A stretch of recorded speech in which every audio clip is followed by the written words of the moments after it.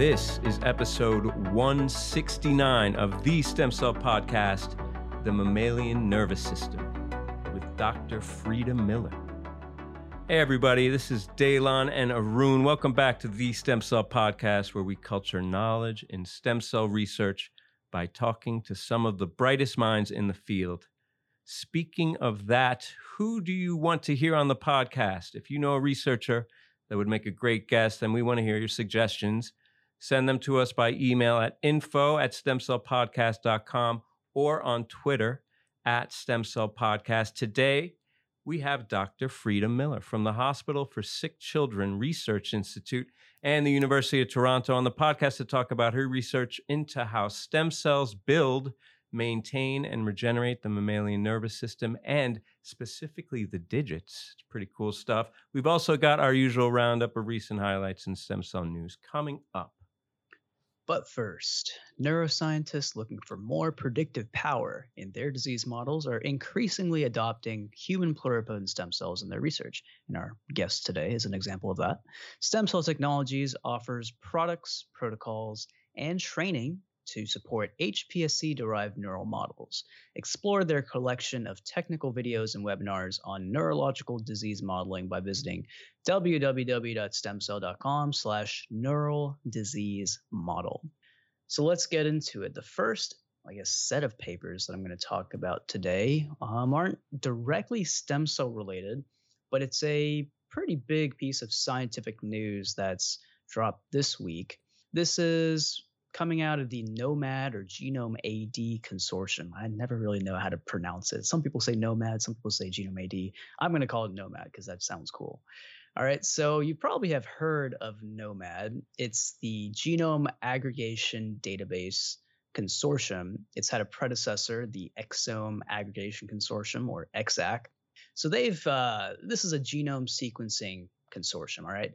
And the gist of this is that there are over 125,000 exomes and 15,000 whole genomes that have been sequenced as part of the NOMAD consortium. And the first major set of publications has come out this week. And these publications are in a variety of high-profile journals like Nature, Nature Medicine, Nature Communications, and so on. I'm not going to talk about every single one of the papers, but I just kind of wanted to drop a note in saying that these papers are out there. And of course, the data from the NOMAD consortium has already been available. It's one of the pillars of the consortium is to make sure that the data is publicly available to the scientific community as quickly as possible. And in fact, when I was a postdoc in Boston, this is actually some data that I used for some of my own work using iPSCs to model congenital heart disease. So what is the NOMAD consortium? What's it about, right? So together, these studies, the studies that have kind of been published this week, they present a more complete catalog and understanding of classes of genetic variation called loss of function variants, which are, where you lose the function of a particular gene through a particular genetic variant. They also introduced the largest comprehensive reference map of an understudied yet really important class of genetic variation called structural variants, which are these larger portions of deletions in the genome. The data set also shows how different tools that account for unique forms of variation in the variant's biological context can help clinical geneticists when they're actually trying to diagnose patients with rare genetic diseases. So that's obviously really important. And finally, they illustrate how population-scale data sets can help evaluate drug targets. That's actually another subset. A couple of the papers actually focused on that exact topic. So where's this coming from? This is really an international effort, but it's really being spearheaded by some folks at the Broad Institute and also MIT, who were co-first or co-senior authors on a lot of the studies, most of the studies. And there's also scientists from Imperial College London in the UK, even folks from 23andMe and other institutions around the world that are contributing to these individual papers. So they're saying more than 100 scientists and groups are actually contributed data and or analytical effort to the consortium. This is the first big wave of discovery to come out of Nomad. Daniel MacArthur is actually the scientific lead of the Nomad project, and he's a senior author on like 6 of the studies, and now I believe he's in Australia. So back when they did EXAC, all right, EXAC is the predecessor to Nomad. EXAC is looking at basically exomes, just sequence genomes, focusing on the coding portions of the genome, right? And EXAC itself was built on the 1,000 Genomes Project, the first large-scale international effort to actually catalog human genetic variation. This is incremental, right? The whole goal is you're going to sequence more and more and more genomes until, who knows, maybe you're going to sequence everybody in the entire world. 2 of the 7 papers are showing how these big genomic data sets can reveal more about rare or understudied types of genetic variants like loss of function variants that I talked about. There's this flagship study which was published in Nature. It was led by MacArthur, like I mentioned, who was a senior author, and also one of the scientists, Karczewski, who is another scientist over there at the Broad Institute. They're actually able to identify, the numbers on this are astounding, really. They're able to identify over 400,000 different loss of function variants in the Nomad dataset. And again, this is only from around 120,000 different genomes, right? So there's so many more loss of function variants that are actually out there. They also, as I mentioned, looked at structural variants, which previously had been pretty difficult to identify in the whole genomic data set, and they've not been surveyed at this scale ever. So what are some of the results from their findings? They actually found that, for example, at least 25% of all loss of function variants in the average individual genome are actually structural variants. So these large variants that are big portions of the genome that are chopped up. And then a lot of people actually carry what should be deleterious versions of these structural alterations, but that the phenotypes or clinical outcomes don't always line up, right?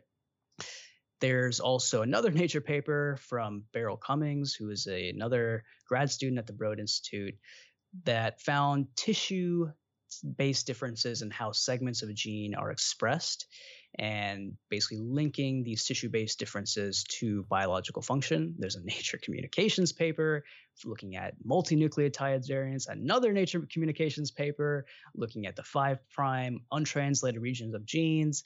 So a ton of data that's finally published here.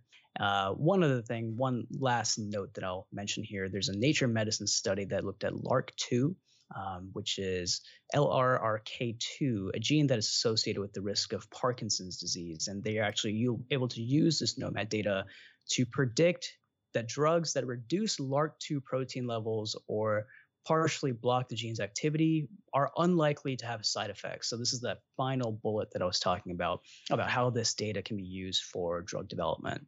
It's an astounding amount of genetic information that's been revealed through this Nomad data set. We have an incredible amount of genetic variation from all of us in the entire human population. And something that we were actually talking about before the show, 125,000 genomes seems like a lot, but they're going to take this to the next level. 1 million, I'm sure, is the next thing. And then ultimately, as sequencing becomes cheaper and cheaper, you want to maybe have the opportunity to sequence almost the entire human population. Maybe that's the goal. Of course, if you look back and think about how expensive genome sequencing was like 20 years ago, the Human Genome Project was billions of dollars, right? And now we can do all this sequencing in part because the cost is under $1,000. So the sky's the limit for something like this, I think. Yeah, we've come a long way, and this is a massive, massive effort. And I think, as you said, reflects the power both for basic discovery, but also clinically. I mean, the output there, the final coup de grace with the LRRK, shows the potency of this approach. And you also alluded to how we're going to extend this. We're nowhere near the endpoint here in terms of how many genomes we're going to analyze along these lines. And I was just reading some little tidbit in the write-up, and I don't want to misquote, so I'm not going to go too much into detail. But one element there was that there's some limitations of the data set, specifically in the whole genome. We're talking like near to 20,000 genomes, whole human genomes from human individuals, whole genomes. 20,000.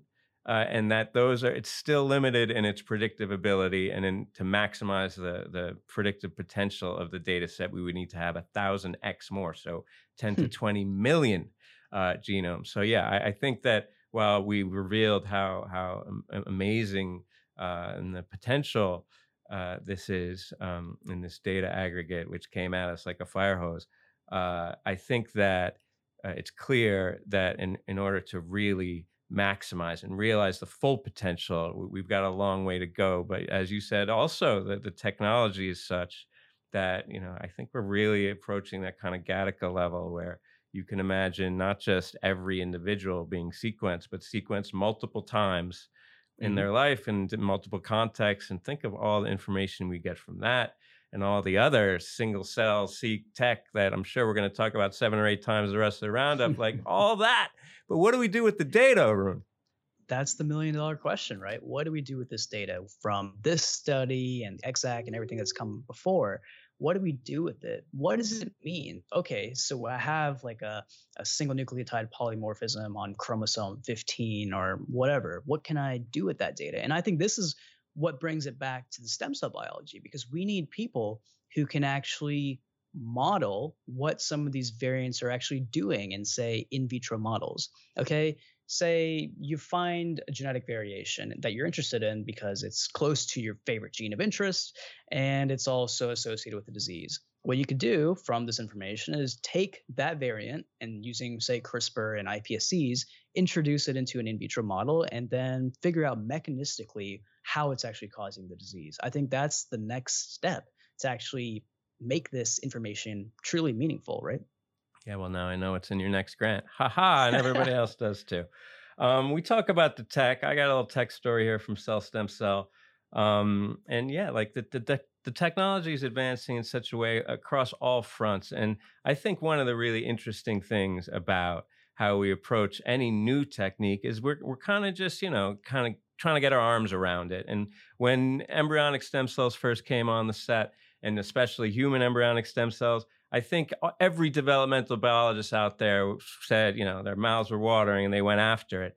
But they were drawing upon the inferences from their own understanding of developmental biology in order to control the differentiation of those cells. And this is a story that kind of asks the question of why are we going with these recipes that are enshrined in all these protocol, Bibles? Is this the only way to do it? All right. So this is a story out of Richard Sherwood at the Brigham and Women's Hospital at Harvard Medical School. And like I said, this is based on this premise that the current methods for protocols for differentiating ES cells are based on, empirical evidence pretty much and intuition. And indeed, getting these real niche cell types is difficult because they're kind of far down the tree.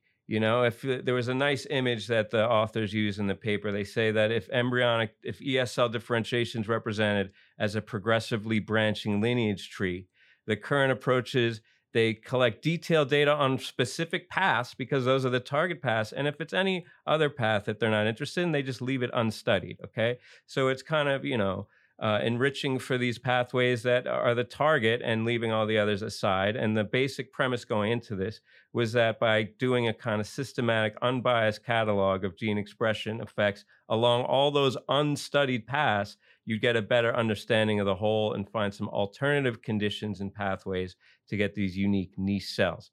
And this is where the technical element came in. What they used was this barcodelet technology. Okay, and of course, single cell sequencing. I warned you we were going to talk about it. They use this barcodelet adjuvant, though, we'll call it, and they're calling it bar-RNA-seq. Or I contracted the R's there. Bar-RNA-seq. I like bar-RNA-seq. All right, we're making up names here with you with the Nomad, me with the bar-RNA-seq. We're going with it. The idea is these barcodelets, they're little pieces of RNA that you pretty much transfect into the cells while they're under the treatment condition, okay? So if you have them in a GSK3 beta inhibitor, you can join that treatment with a specific barcodelet. And by combining these in numbers 3 to 7 combinations, you can get all these different permutations and therefore link the treatment on the back end, when you purify, when you break up the cells enzymatically, you can identify which cells, by virtue of which had which RNAs encoding which barcodelets, you can identify what sequence of growth factors they saw. Um, they did this in a mouse ES differentiation system, but they were driving toward germ layer and mesodermal fates. And they were simultaneously manipulating up to 7 developmental pathways using, these canonical either inhibitors or growth factors that are the major drivers of early mouse, at least, but pretty generally early ES cell differentiation. And then on the output, they developed this kind of data-driven, and just taking unbiased from the data, they developed this framework for identifying signaling perturbations that directed the cells towards specific fates, and kind of corroborated that approach using an existing single-cell RNA-seq atlas. But then they also developed, using this framework, developed a novel approach for generating ESL or driving ESL differentiation to notochord-like cells, and then validated that endpoint as like bona fide notochord. So I thought it was a really nice technical piece where it starts with the general upsetting of the dogma. You know me, I'm a real iconoclast. Why are we doing it this way? It comes up with a real unbiased approach towards to developing a new paradigm, and then it applies it to, I think, great success. I think the twist here is that it pretty much verified what we inferred all those many years ago. All the developmental biologists, the brilliant minds that kind of wrote the book on ESL differentiation, they weren't far off. They weren't off at all. So it shows us that our intuition is right. But I think that we can apply this approach in other contexts that are more niche. This is very generic. Early germ cell differentiation, mesoderm. If you go deep down the branching tree there, I think you could apply this in a context where it could really give you insight in a system that really hasn't been looked at so deeply by thousands of developmental biologists as have looked at early ESL differentiation. Yeah, it's a really cool technology, and it's teaching us more about how different developmental pathways are interacting during development to influence differentiation and fate specification. So it's an important tool to help fine tune differentiation, maybe make it better. And it's something you alluded to earlier on during your comment, right? Differentiation, as we have known it, has been pretty arbitrary, right? You throw on a growth factor and you expect the various cells in that population to hopefully behave the same way to ultimately produce a population of cells that you're interested in, right?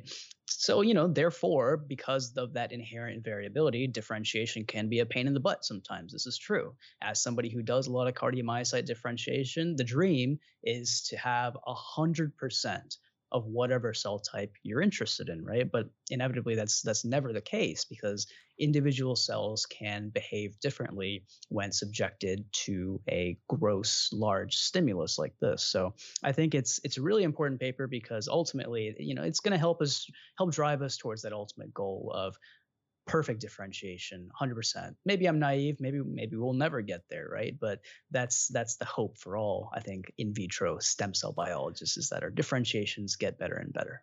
No, I think that is the endpoint, and I think it's a beautiful endpoint too, because we're not talking about perfect, we're talking about perfect, with perfect being the measure that biology has put out there, the standard being true human bona fide development. And in their defense, in all of our defense, it was such an amazing thing. Me being on the ground at the early, lucky enough to be there in the early days, you put a bunch of stuff on a dish. It was one type of cell. You came back in 2 weeks and it was contracting, and you're like, holy S, you know what I mean? Yep. I have one contracting focus there was overwhelming in itself. You weren't worried about 100%, but now, we're still mesmerized by that contracting focus. But now we're looking for foci. We're looking for 100%. We're looking for higher order structures. And, how can you blame us? We're looking for the next thing. And I think that's what makes science such a beautiful endeavor.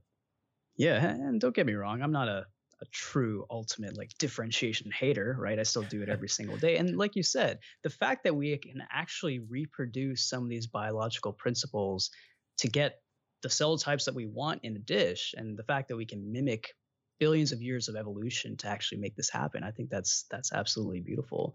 And speaking of cardiomyocytes, my favorite cell type, there's actually a paper that came out recently in Cell Stem Cell that's hoping to take cardiomyocyte differentiation and disease modeling to the next level.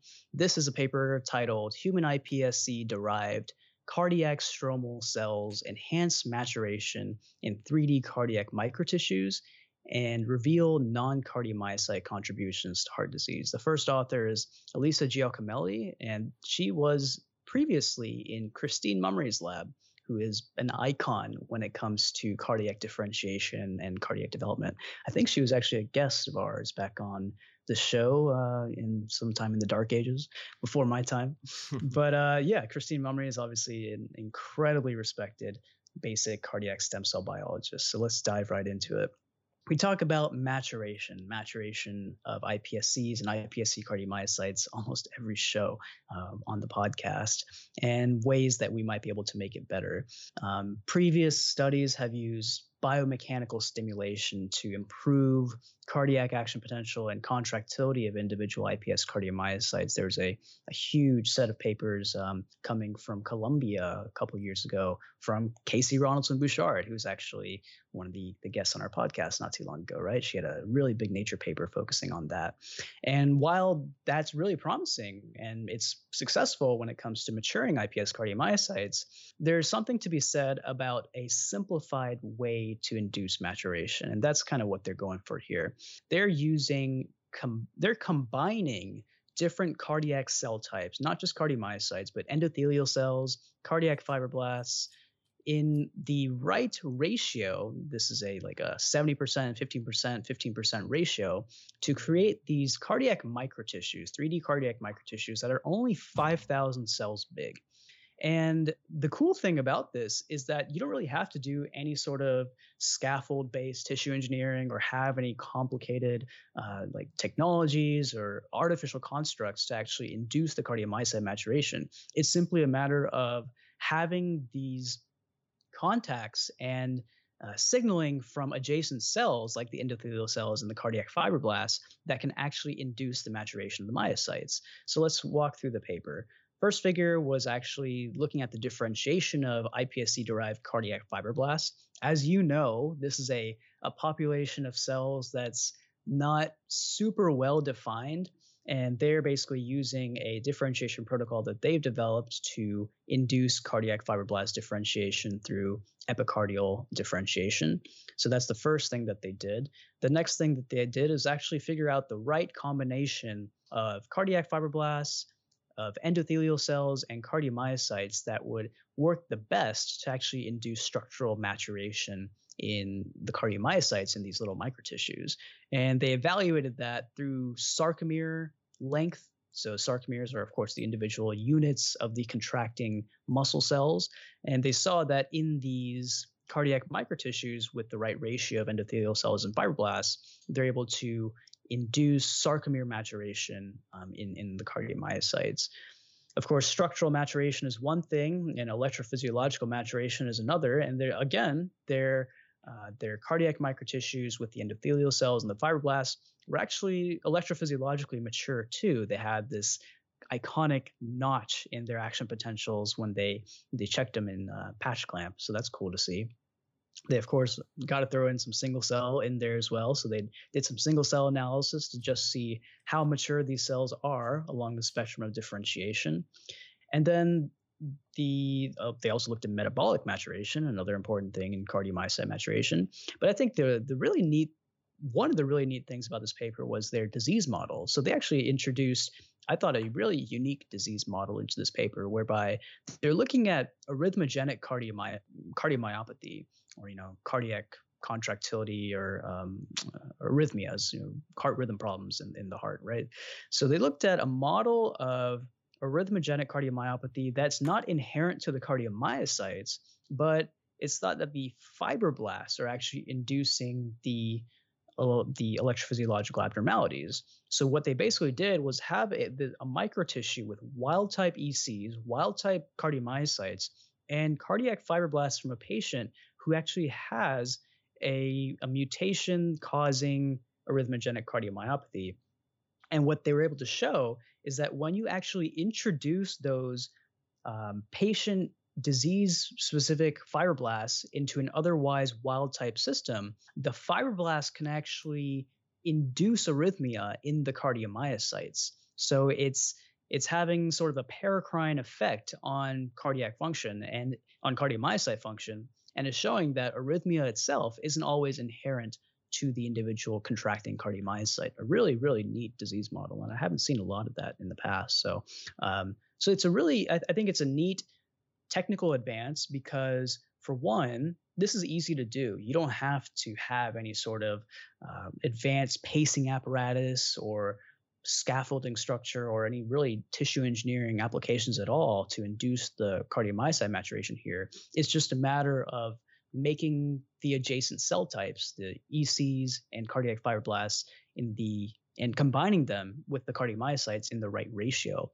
And that in itself is going to make mature myocytes. And of course, the other thing is this is very scalable. Each of these microtissues is only 5,000 cells big.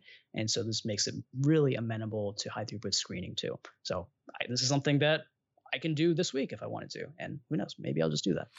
We know you will, Arun. Get after it. This is it's so cool. I mean, you started talking about our previous guest, Casey. There was with her pivotal study, and I think it's kind of progression. It's ironic because we were just talking about 100% differentiation, but in actuality, you don't want 100% cardiomyocytes because you need the accessory cell types. But there was that progression and understanding. I remember early days, the idea that you could get them to contract, and contraction would result in that maturation. And then, of course, the obvious idea, maybe not so obvious years ago, but now I think everyone's coming around to the idea of these accessory cells. And in the heart, it's particularly evident, I think, from the developmental biology, right, Arun? Because we all know that cardiac fibroblasts and the infiltration of the cardiac jelly and development of that cell population is really integral to the development of a healthy heart. So we know we need these cells, and we know that we need their signals, much less the endothelium and other associated cells. But really, the question I have after this is because, this patient element here was so over the top. And I feel like it was a cell stem cell paper already. And then they took it to that level, which is typical of Christy Mummery, top of her game.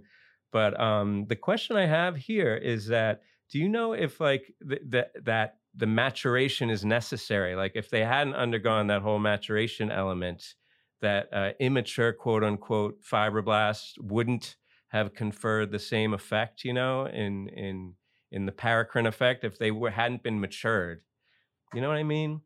Or is it just like window dressing, which is just like, oh yeah, and by the way, then we used them to do this Rambo study on patients that's, pretty intense, which could probably stand alone as a Nature Medicine paper. Yeah, no, I think that's a really good question, and maybe it's buried somewhere in the supplement, right? I think the question that you're getting to is like, what if you just had those patient-specific disease fibroblasts next to a standard old cardiomyocyte prep in a two-dimensional culture? Would you still see the same arrhythmogenicity and arrhythmias induced in the cardiomyocytes? I don't know. It's a valid question, but I think, this is a really cool study because we can talk about cardiomyocyte maturation forever, but to make it really easy and approachable and accessible, I think is really awesome. Yes. It's the best science. It's always easy. It's the first thing you get suspicious is when someone pulls out their model at the end and there's lines crisscrossing everywhere. Biology at the end of the day, while it can be tremendously complex, is usually pretty simple. But it's hard to recapitulate that biological milieu, right? And that's evident in early days when you start trying to work with these embryonic stem cells coming from a developmental model like mouse, when you're looking at embryogenesis, or frog even, and any of these models, you see how magical it is. But then you get the cells in a dish and you start, banging your head against the wall. But this story that you talked about there was moving toward more elegant differentiation. I have another story and a nod to neural in honor of our guest, Dr. Miller. where they're modeling neural tube development very early on. This is a Nature Biotechnology story from Agnet Kirkeby lab there in University in Copenhagen, Denmark. Um, so just a little background, for those of us who aren't totally, in love with neural like myself. Neural tube development, regionalization, morphogenesis, it's governed by these gradients, right? And neural, it's one of the first thing that comes out of there. So it's kind of the master element, a good thing to study. But there's these two axes. There's a rostrocaudal and then there's a dorsiventral axis, right? And the rostrocaudal axis is mediated by a Wnt signaling gradient. It's very highly conserved, but the mechanisms by which it mediates that regionalization is not exactly well understood. But it forms the major neural regions of the forebrain, the midbrain, and the hindbrain, as well as the spinal cord, right? And then you get these secondary organizing centers at the boundaries of those primary regions, like the midbrain, hindbrain boundary. And that's where you get the dorsiventral identity established in a perpendicular to that rostrocaudal axis, right? So there's been a lot of studies. We've talked about some of them on the show that have looked at self-organization of the dorsiventral axis and identity and sub-regionalizations there in like neural cysts or using microfluidic devices. Or we talked about in Lorenz Studer had a story about a year ago, maybe now, where he used like a little bead of sonic hedgehog in an embryoid body to kind of create this gradient. But that's all dorsiventral. The rostrocaudal, the primary neural patterning axis, so to speak, you could call it. It's not been modeled in vitro to date. Okay, Common Agnet and the scientists in their group, they had previously shown in the lab that if you expose human embryonic stem cells, like 8 years ago, the Cell Report study, that if you expose human embryonic stem cells to increasing concentrations of GSK3 beta inhibitor, which activates Wnt, you can get progressively caudalized fates amongst the derivatives there. And so what they tried here was they used a similar idea here to recreate the entire rostrocaudal neural axis from forebrain all the way to hindbrain in one tissue by using a linear gradient. So it's a kind of a mashup of the microfluidic and the beads of Lorenz and all that stuff to create essentially a linear gradient of the GSK3 beta inhibitor. A simple approach. I mean, a little bit more engineering involved than you were talking about, Arun, with the 5,000 cell size microspheres. But still pretty simple. You just have two lines that come together, 100% of GSK3 beta and 0%, and they come in and create a linear gradient.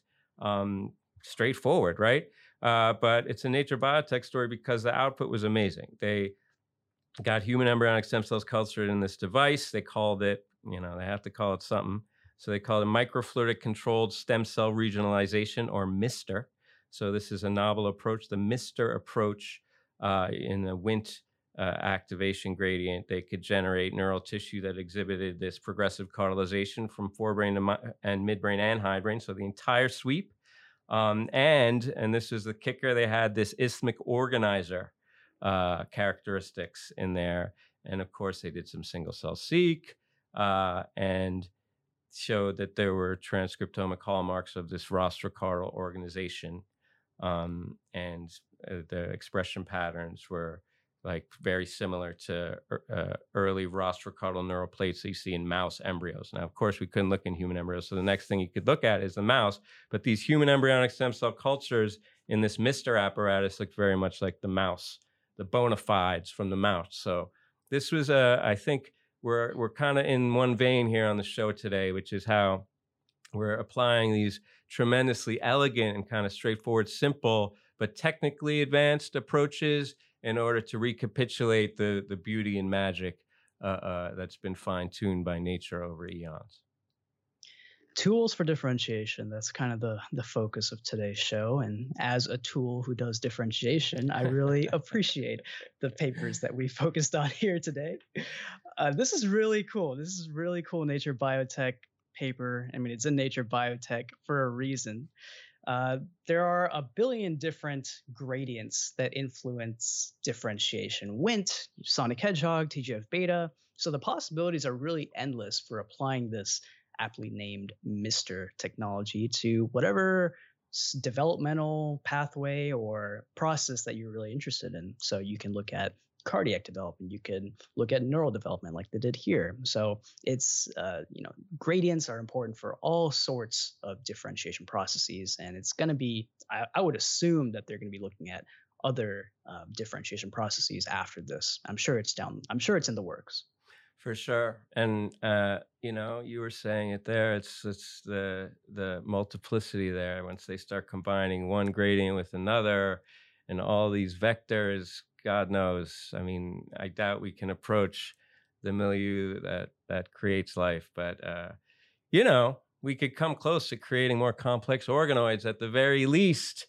And that brings me to my message from Stem Cell Technologies, who invites you to find a pathway into the peripheral nervous system with StemDiff Neural Crest Differentiation Kit. Whether you need Schwann cells, sensory neurons, or sympathetic neurons, StemDiff Neural Crest Differentiation Kit enables high purity generation of neural crest precursors from human pluripotent stem cells. You can learn more about this at www.stemcell.com/NC Kit. That's NCKIT. You could get the tools you need to do differentiation, be done with us tools on this show. But enough of that.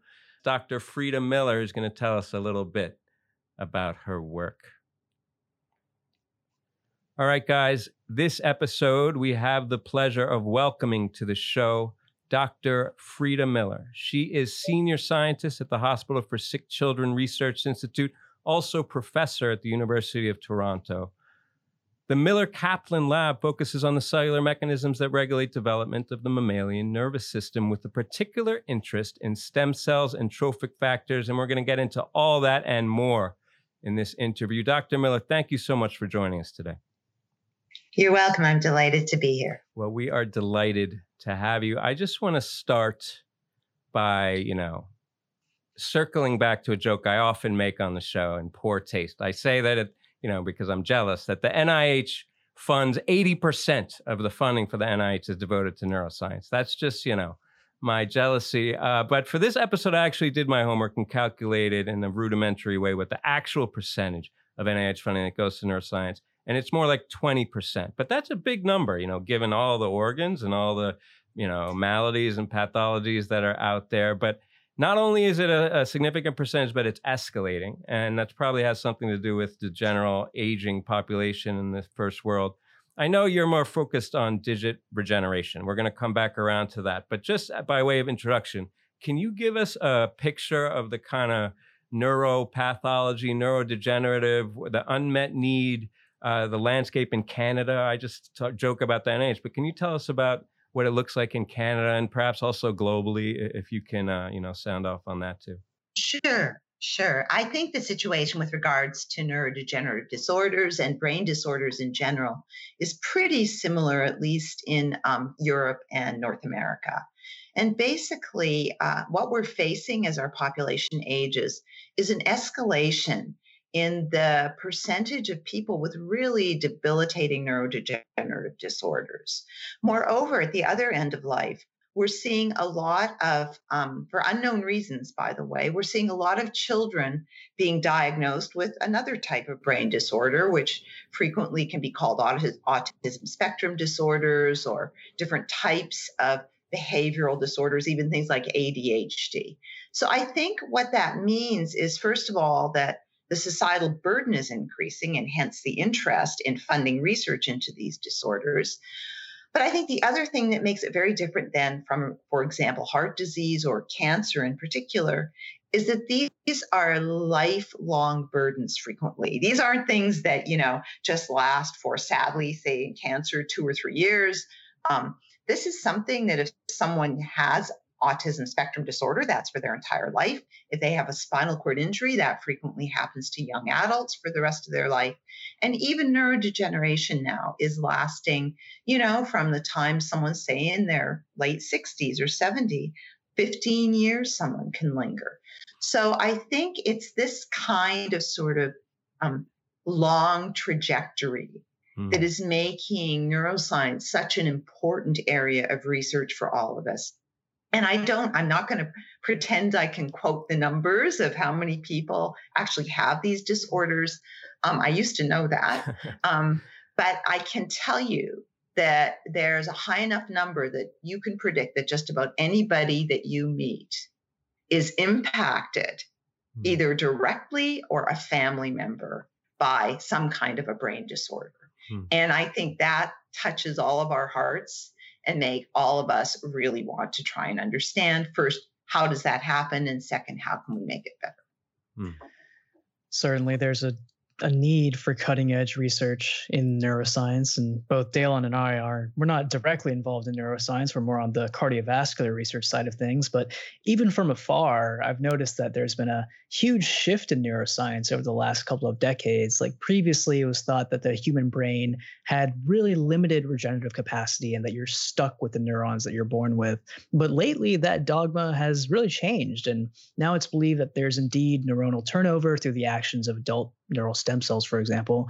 And of course, your lab has done a lot of critical work on this. So now that we know that the adult human brain has neuronal turnover through these stem cells, broadly speaking, how can we best harness this capacity to address some of these disease-related neurodegenerative disorders that you were talking about?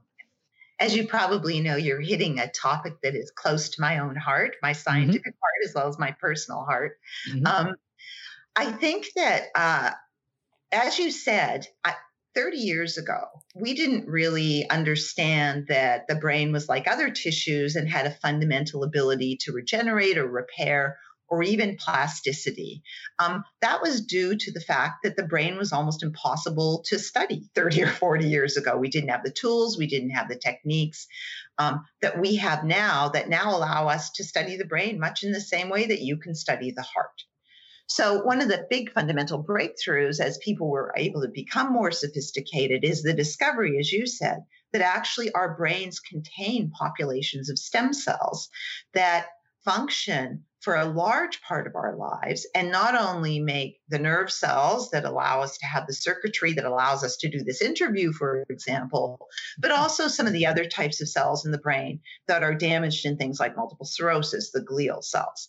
So that fundamental concept that our brains actually contain stem cells that might help not only with day-to-day changes, but that may actually be used potentially to repair the brain was really a major breakthrough. So the question then becomes, how could we use those stem cells to help treat these awful disorders I've been talking about? And one way, and I think it was the way most people thought of this in the beginning, was really like you would for other tissues, perhaps transplantation-based approaches. And a lot of us, including myself, became very interested in the idea that we could find stem cells that we could transplant into the brain to help, for example, to treat multiple sclerosis or Parkinson's disease or whatever your pet neurodegenerative disorder was. That is still a very interesting and topical area that some really fantastic scientists are working in. But my lab took a step back, realizing how difficult it was going to be to actually transplant cells into a human brain without doing a lot of damage, and said, well, if we do have these stem cells in our brains, and perhaps I even have a few at least still, then can we harness those stem cells to help to repair things that we normally think of as being irreparable, basically. So if you think about that idea, it's a very simplistic one on the surface. Okay, stem cells are in your brain. Just get them to do what you need them to do to repair a brain injury or degeneration. But when we started to look at it in that simplistic way, we realized we knew virtually nothing about what normally made those stem cells do what they do on a day-to-day basis. So while conceptually this is not a difficult thing to think about, when you actually get down to the nuts and bolts of how would you actually do it, you realize that we need to have much more understanding of what those stem cells are and what makes them tick. normally before we can even dream about recruiting them to help them to repair things. And so that used to be something that I thought was, I'm going to shoot for that, but it may never come to fruition. But I think one of the most exciting things from my perspective is in the past 5 years or so, we're starting to find evidence that perhaps that strategy is a realistic one, that we now understand enough about these brain stem cells that we can start to imagine recruiting them. And there's even clinical trials, some of which I'm involved with myself, that are asking that question right now. So I'm super excited about this idea that we can harness endogenous brain stem cells to promote functionality in situations where you need increased functionality and or to even help repair the brain. And I think that that's no longer a pipe dream, but something that may come to fruition. Wow. Yeah, I'm glad that you answered that so fully, because I think you hit all the points, which is that the expectations were high and we maybe had an oversimplified view based on hematopoietic stem cell transplantation or something. And then we recognize the challenge of it. And I'm really heartened to see that now you, who've been through the entire arc and realizes the challenge, that you think we've turned a corner, and now that we're maybe a step closer to the regenerative applications, because that's what we all have our eye on. But I mean, sort of in the same theme of what you're talking about, I think all of us, the regenerative, also just the basic amongst us, who work with stem cells, we are all, maybe most of us, I would say at least, are fundamentally developmental biologists. And all of us have had that experience when you realize and witness firsthand the magic of embryogenesis, whatever the system is, a cell to an organ to a system to a living thing. It's amazing. And it's something that happens because you can see it. And part of the thing that is always so impressive to me and frustrating, I'm sure, to others and myself, is the elusiveness of neural. You can't really see the apparatus. You can't necessarily see the moving parts or recognize them for what they are. And it reminds me of this, the maxim or the law of Arthur Clarke famously said that any sufficiently advanced technology is indistinguishable from magic. I feel that way about the brain. When you think about relative to the other organs, like you can understand the mechanics of the heart maybe, and even the systems at the cell level of the lung and the alveoli and the liver and all that stuff. With the brain, it's like more abstract, right? It's more meta. And we're throwing all this tech at it with the single cell stuff that's literally beyond the imagination of scientists even a couple decades ago. And as you're saying, we're kind of closing in on understanding how to apply it maybe.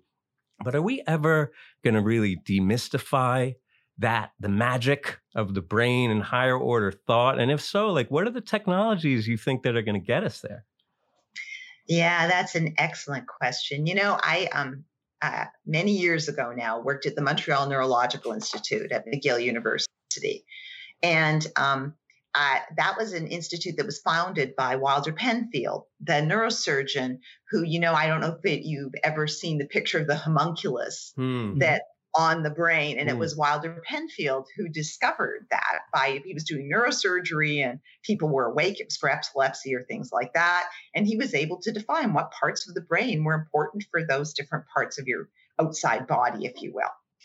So there's a quote, and I may not get it quite right, by Wilder Penfield that is in the lobby as you enter the Montreal Neurological Institute. And basically what it says is that the study of the brain is the study of man himself. And that's exactly what your question is getting at. The very thing that makes it so difficult to study the brain is the thing that makes us want to understand it the most, right?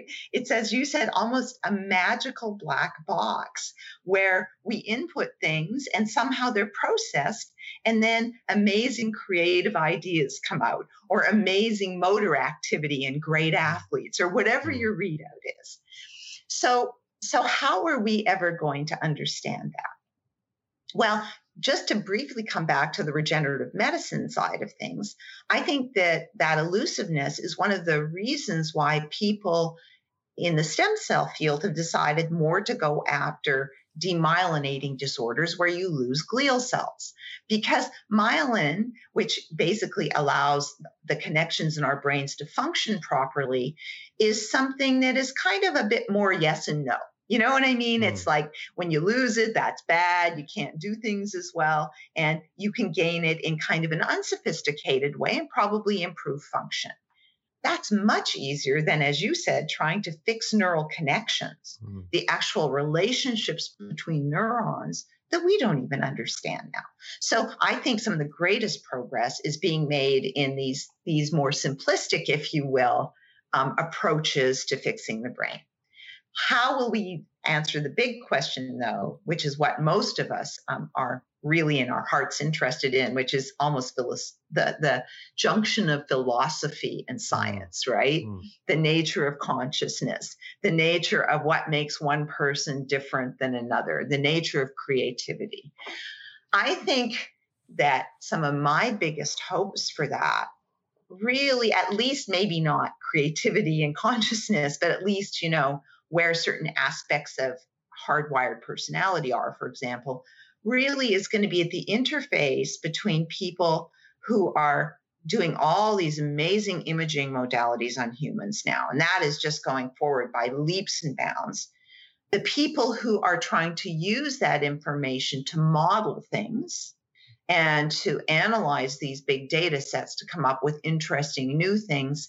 And people at the complete opposite end of the spectrum, which you've already alluded to, which are the developmental biologists, who are kind of taking a more reductionist perspective and trying to ask, okay, we can't understand the thing once it's built, but if we can watch it being put together, at the same time we can watch the network properties emerging, then perhaps we can understand what it took to make those emergent network properties. So I think that the true breakthroughs in the big questions in neuroscience are going to take that kind of crosstalk amongst disciplines, to be frank, that never talk to each other or very rarely talk to each other, to really push those questions forward.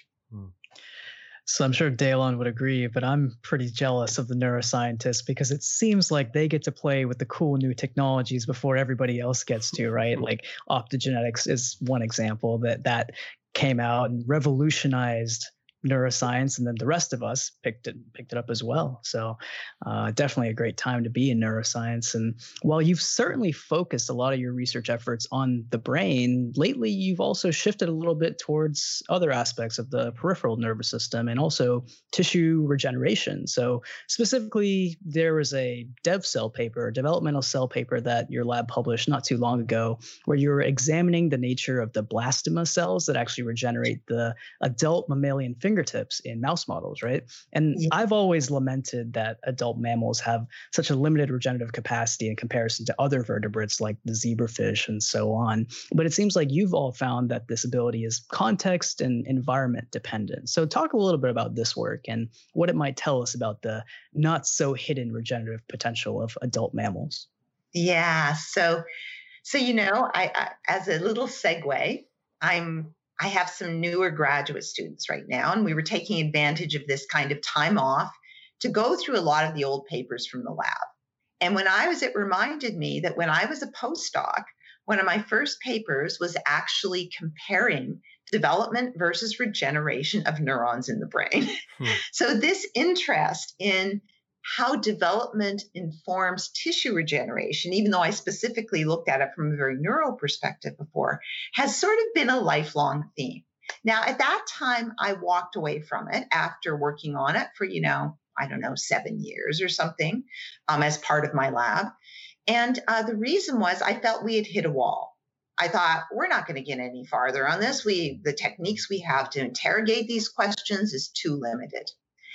But now to come back to the question I was just asked, I became convinced about 10 years ago that now between our new understanding of stem cells and the new technologies that we had accessible to us, that I could go back to something that was very dear to my heart, was this interface between development and regeneration.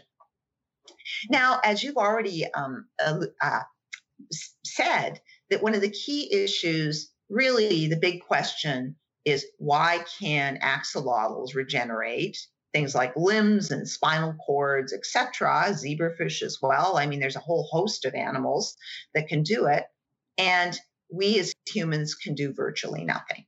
And so there's been a lot of people who have really focused on trying to look at those model systems and come up with lessons that we can maybe apply to mammals or humans ultimately. We decided to take a little bit different approach. And we looked around and said, is there any place in a mammal, and preferably something that generalizes to humans, where you actually get what I would call true bona fide multi-tissue regeneration? And there are a few examples of that. One is the pinna of the ear. There are people that study that, where you get cartilage and dermis and epidermis regeneration. But what we became attracted to was something that you just alluded to, which is digit tip regeneration. Now, in adult mice, remarkably, if you'll take off the tip of their digits, but you leave the part of the digit that's essential for the nail to grow, the nail bed, if you leave that intact, they will, over a period of about a month, completely and appropriately regenerate that digit tip. And even in humans, there's anecdotally a lot of reports of the very same thing happening.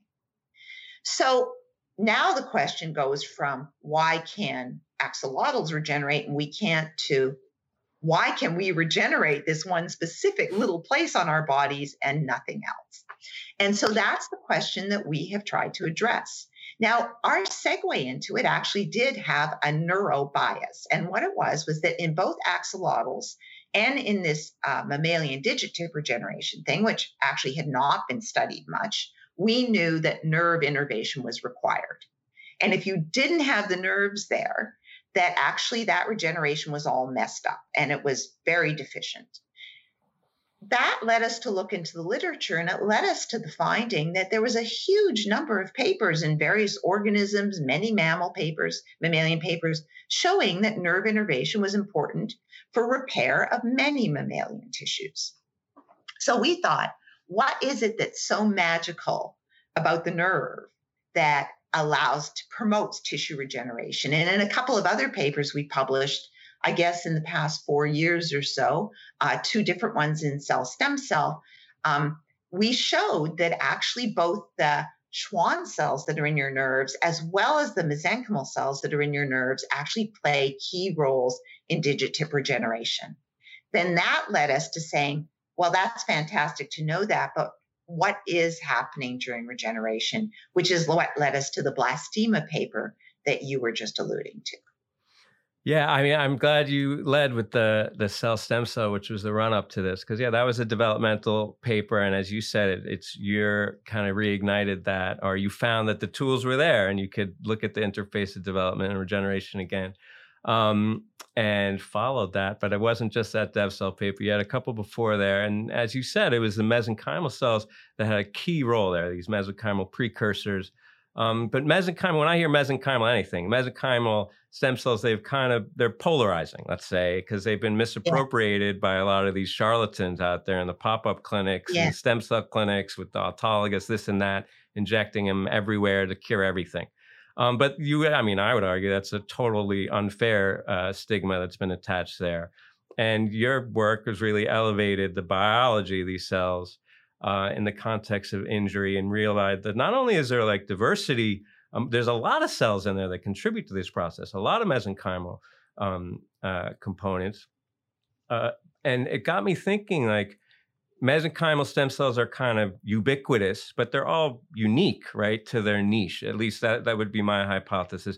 Do you think, broadly speaking, mesenchymal potential that you see in the digit tip regeneration underlies regenerative processes broadly in other organs? And more, it's a tough question to ask, so I'm sorry in advance, but like, there's this idea of angiocrine endothelium, right? That endothelium in the specific organ can contribute to regeneration. But if you take endothelium from like a liver and ask it to do that regenerative role in the lungs, it doesn't do it. You transplant the liver endothelium in the lung, no sale. So do you think that that there's specificity within the organ? If you took mesenchymal cells from the digit tip and put them in some other organ where they might regenerate, would they work? Or are they really unique to each system? Yeah, it's an excellent question. And I have a couple. I'll just make one quick comment and then I'll try and answer it as best as I can. The first comment is we went out of our way to never call them mesenchymal stem cells in any of our papers. There was a very specific reason for that. We called them mesenchymal precursor cells. And the reason for that is because to me, I use precursor because it's a very vague term. It doesn't mean progenitor, which means you're already lineage biased and you may not keep going. It doesn't mean stem cell. It's in a sense, it's not, I won't call it agnostic, but it's kind of something that says these are cells that we actually don't know enough about yet to really firmly put them into a hierarchy. And we don't really know enough about them yet to call them stem cells either. So that's my statement. And also, of course, to distinguish them from all those other crazy studies that have happened. So we went into this set of studies somewhat naively, just because there had not been a lot done except during development. During the limb development, people have some beautiful work on the mesenchymal cells that build limbs and things like that. But in the adult, not a lot was known. And that's why some people don't like me to even call them mesenchymal cells. They say call them fibroblasts. Well, when you look at the term fibroblast or mesenchymal cell, really in an adult tissue, what you're talking about is a very vague group of cells that build the interstitial tissues that, as you said, reside in every organism, every organ of our bodies. And we didn't know what we would find. And in fact, now we have really large single cell RNA sequencing data sets on the digit, on the regenerating blastema of the digit tip, and on the nerve through development to adulthood. So very different organs, if you will. And I can tell you they're very distinct from each other. These things that we lump into one big pot and call them mesenchymal cells, they couldn't be more different. But having said that, if you go back to really old papers where people took fibroblasts from the dermis mostly and put them in a dish and made the remarkable findings, this was before anybody called them stem cells, that they could make in a dish cartilage, bone, and adipocytes. There has always been the idea floating around that as a class of cells, at least some of those mesenchymal cells are somewhat, I don't really like the word plastic. It's a bit vague, but somewhat plastic capabilities. And I think that those are the cells we're talking about when we're talking about if I can take dermal cells, mesenchymal cells, and transplant them into the regenerating digit tip, which was one of the experiments we did. If you put them into a digit tip that regenerated, they contributed to making new tissues. If you put them into a non-regenerative one that had been cut off too much, they just made like what we call a fibroblastic cap on the bone that didn't regenerate. So clearly some of those cells are capable of contributing to other tissues. But the question then becomes, can we figure out what those cells are? Is that just a specific subpopulation? Or indeed, is it a population property that if we could figure out how the environment gets them to, if you will, go back to a developing state and then move forward in an appropriate way, wouldn't that be amazing? Because again, that goes back to this idea of endogenous repair, because we all know that there are bone fractures, for example, that heal well, and others in other people, maybe even the same bone fracture that doesn't heal worth beans, right? And so the question becomes, could we figure out, by figuring out what makes these mesenchymal cells go backwards, then use that in an endogenous situation, in a real tissue in vivo, to have them move forward. So I don't think I've really answered your question so directly, but I think those are the things you have to think about when you're transplanting mesenchymal cells from one tissue to another. It's the best answer. It leads to about 5 other questions in my mind, but we'll have to defer those to Arun for now. No, Dr. Miller, I'm really glad you referred to these cells as having some plasticity, because that's something we've actually talked about a lot on the podcast. Not only these mesenchymal cells, but fibroblasts have recently been shown to intraconvert to multiple cell types. So there's a lot we still need to learn when it comes to that plasticity. But shifting gears a little bit away from the nitty-gritty science, we wanted to talk a little bit about your lab setup. And you've got a pretty unique lab setup. You actually run your lab jointly with Dr. David Kaplan, who is a very accomplished fellow neurobiologist, who also just so happens to be your husband. And it's a pretty rare setup, I think, but I actually did my first postdoc in the lab of another HHMI-funded husband and wife team, John and Cricket Seidman, in Boston. So as a trainee, I know that the advantage of being in a lab with two PIs, that you get two opinions on science, but the disadvantage is, well, you get two opinions on science, right? So what's it like to co-run a lab with your partner in all things life and science? And how did you make that happen in the first place? So we met, and I think this is part of the secret. David and I met when we were already both sort of established as scientists. You know what I mean? So it wasn't a situation where we met as grad students and, oh, now you got to get two jobs and, who's going to sacrifice what for who. We were both doing well, and we met as real equals. So I think that was a huge thing. We're very, very different people. So I think that can be an enormous advantage because we actually want to do different things in our joint lab. I'm hyper-focused, right? I love writing papers. I love thinking, analyzing data. I love, and I don't like to do a lot of things at once because then I become very inefficient at doing the things I really want to do. David is the complete opposite. He's from New York, and he loves to talk to people. And he's always doing 50 things at a time. And so in a sense, we end up divvying things up like that to some degree, right? So from an operational standpoint, it's perfect. And I think actually from a creative standpoint, it's perfect too, because I think our brains, as probably evidenced by this difference in our personalities, really function differently. I mean, I'll think I've thought of everything about something, and then I'll be discussing it with him, and he'll say, oh, but had you thought about these other A, B, and C things? And I hadn't at all. So if you're completely, secure in your own ego and your own competence, that's incredibly exciting to have someone say that to you. The third thing is, I don't know what it was like in your PhD lab, but people, even if they're not formally co-supervised, they end up being co-supervised scientifically, but they segregate according to personality. So, you know what? I hate talking about money. I hate thinking about money. It just stresses me out to no end. David has no problem with it. So people in the lab want to go and talk about the $50,000 experiment they want to do. They go and talk to David, not to me.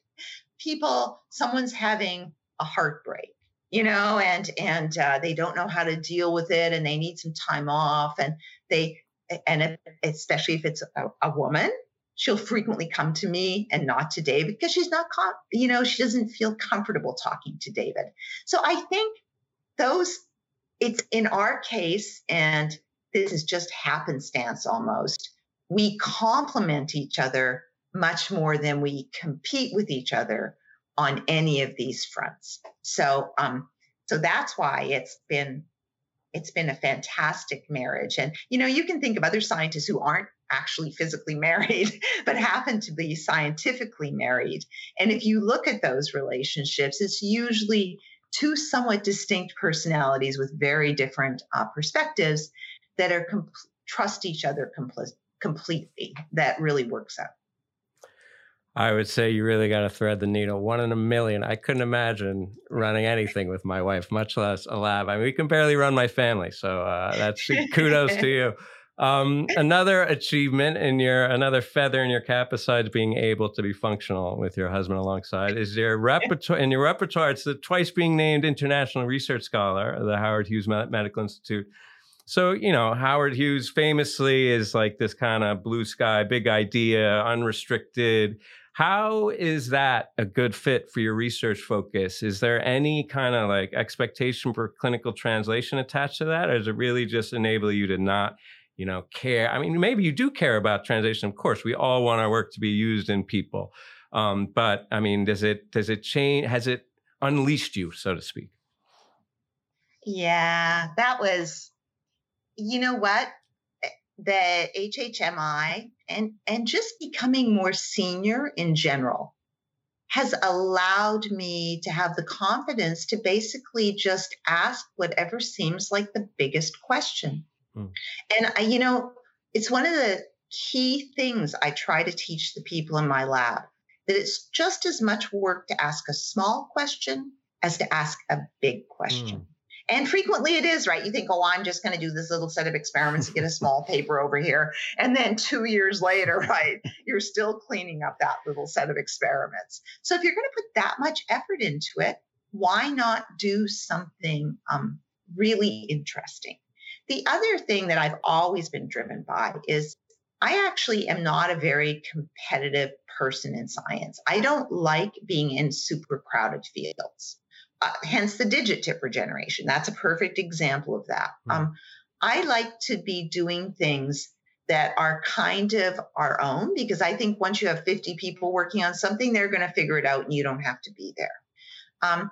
And once you recognize that in yourself and you realize that you're going to continue to get funding from somebody for kind of wild ideas, then why wouldn't you go for the wild ideas, right? Why wouldn't? And I know some people have different names for this, the Friday afternoon experiments, right? Every Friday afternoon, they make sure that they've got some absolutely wild and crazy experiments going on, some of which will never work out, but some of which will, right? And so we always have those kinds of experiments ongoing. And the way I facilitate that is they're not all my ideas. Of course, some of them are David's ideas, but some of them are my trainees' ideas.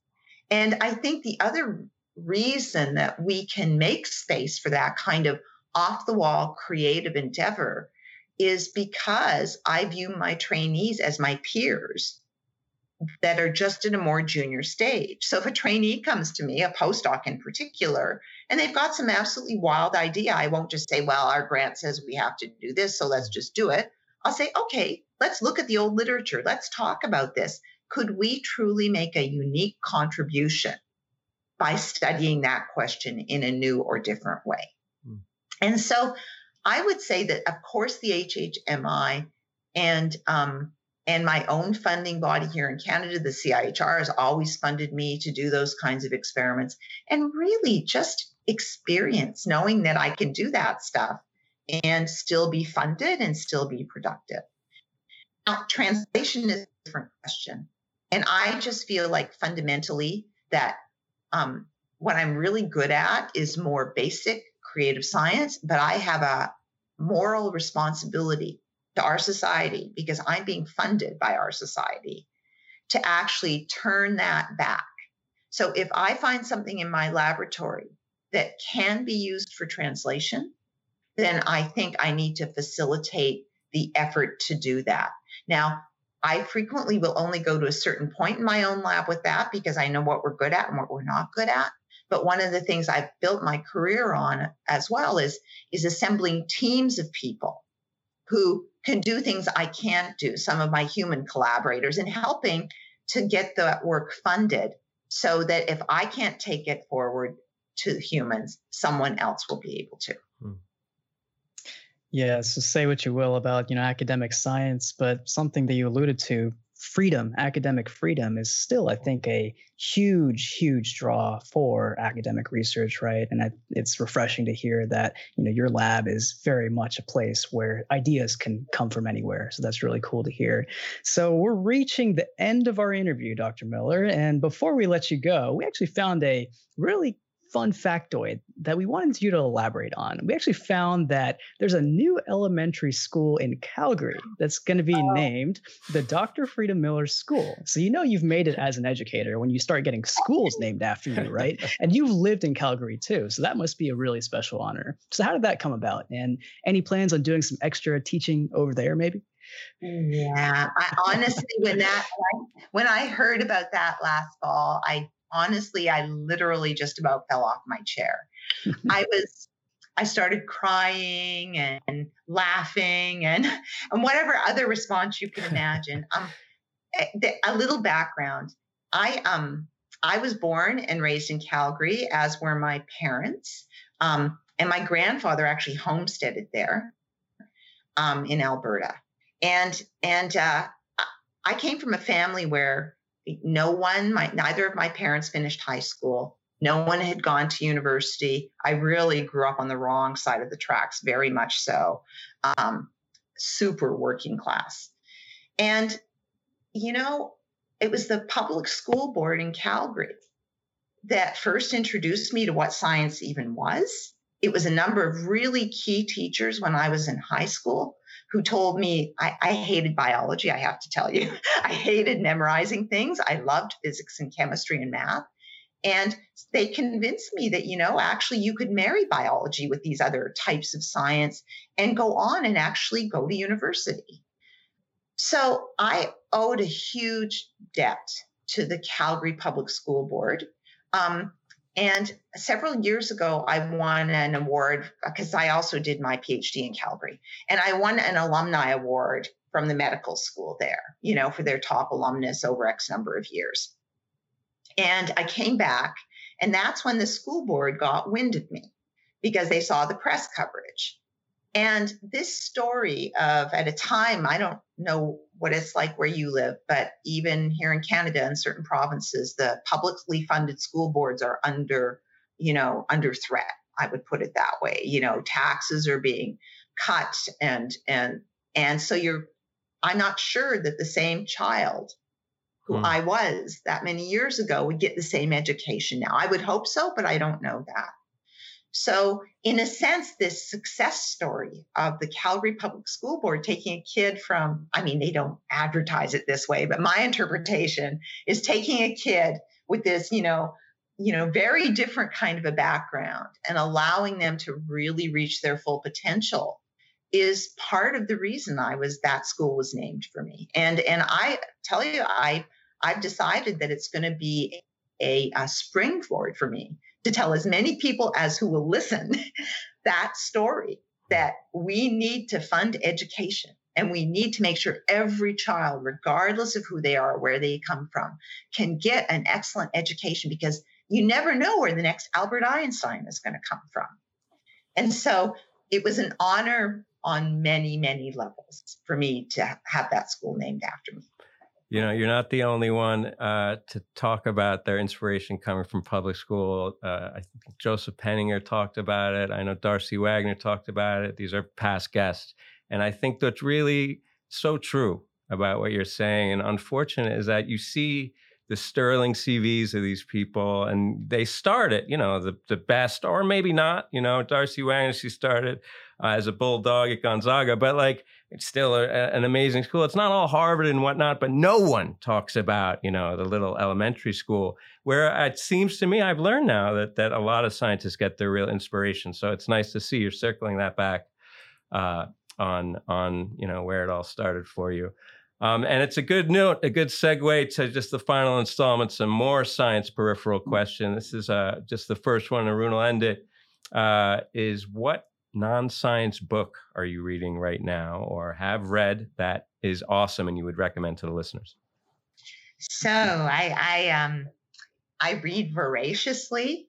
And if you ask me about books, it's hard because I enjoy a lot of what I read. I will say that of the more serious books, I love Hilary Mantel's books. I don't know if you know them. Wolf Hall, she did a trilogy. She won the Booker for them a couple of years ago. But the one that, and I love Charles Dickens, for example, as a sort of classical writer. But what I read a lot of is science fiction.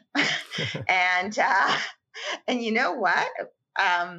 If I was going to say to somebody who maybe isn't as familiar with science fiction, and they just wanted to find out, did they really like it or not? I mean, the classic thing people would steer you to would be Dune or something, you know, but I would steer you to the Ian M. Banks books, which there's a whole series of books. They're called the culture books. Ian Banks wrote very serious books, and as Ian M. Banks wrote these fantastic science fiction novels, and I would steer people to that. So I could go on and on, but I won't. Well, that's a good tip, because I've read pretty much all there is. I've run out of sci-fi, and I've not read a single one of those, so I'm getting into that. All right? Wow, this is a great episode for me.